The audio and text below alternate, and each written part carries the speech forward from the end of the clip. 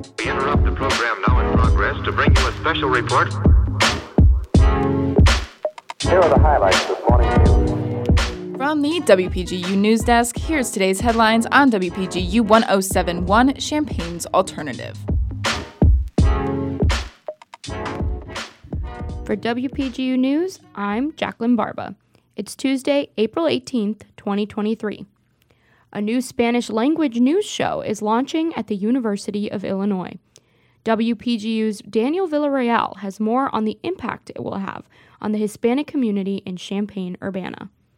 Anchors for this Spanish-language news show, Emilio Reyes and Annalise Cornejo Garcia, aim to reach out to Latino students and the wider Spanish-speaking community of Champaign-Urbana. The program is named UI7 In Vivo and is run by student journalists at the U of I under the guidance of college media professors Kenneth Araday and Colleen King. Reyes, a sophomore studying journalism, says this opportunity makes his goals a reality. I'm going to pursue journalism because I'm going to be that representation that I never had growing up. I get to be that representation here in college, and get to be the face of it too is just honestly amazing. Cornejo Garcia says the history of organizing in Latino communities will help find diverse stories that she feels are rarely shown in media. The prioritizing of other stories over minoritized communities tends to be something that media has done in its history. And so as Latinos, the reason we have survived in this country is because we have formed communities and unionized in that way.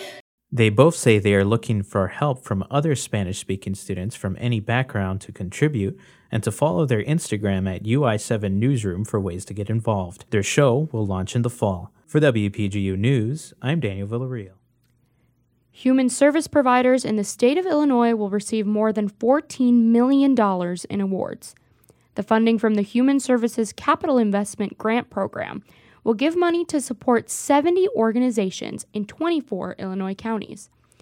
Each organization will receive between $50,000 to $25,000 for improvements to construction. Governor J.B. Pritzker called the program a, quote, major win, unquote, for nonprofit organizations. This Human Services Capital Investment Grant Program is a major win for nonprofits who've never before had the opportunity to compete for capital construction funds.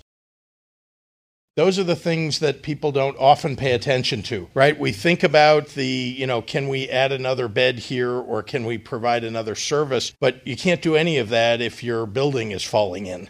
Champaign County providers that will receive funding include Bradley Street Day Care Center, Habitat for Humanity, and the Christian County Mental Health Association, among others.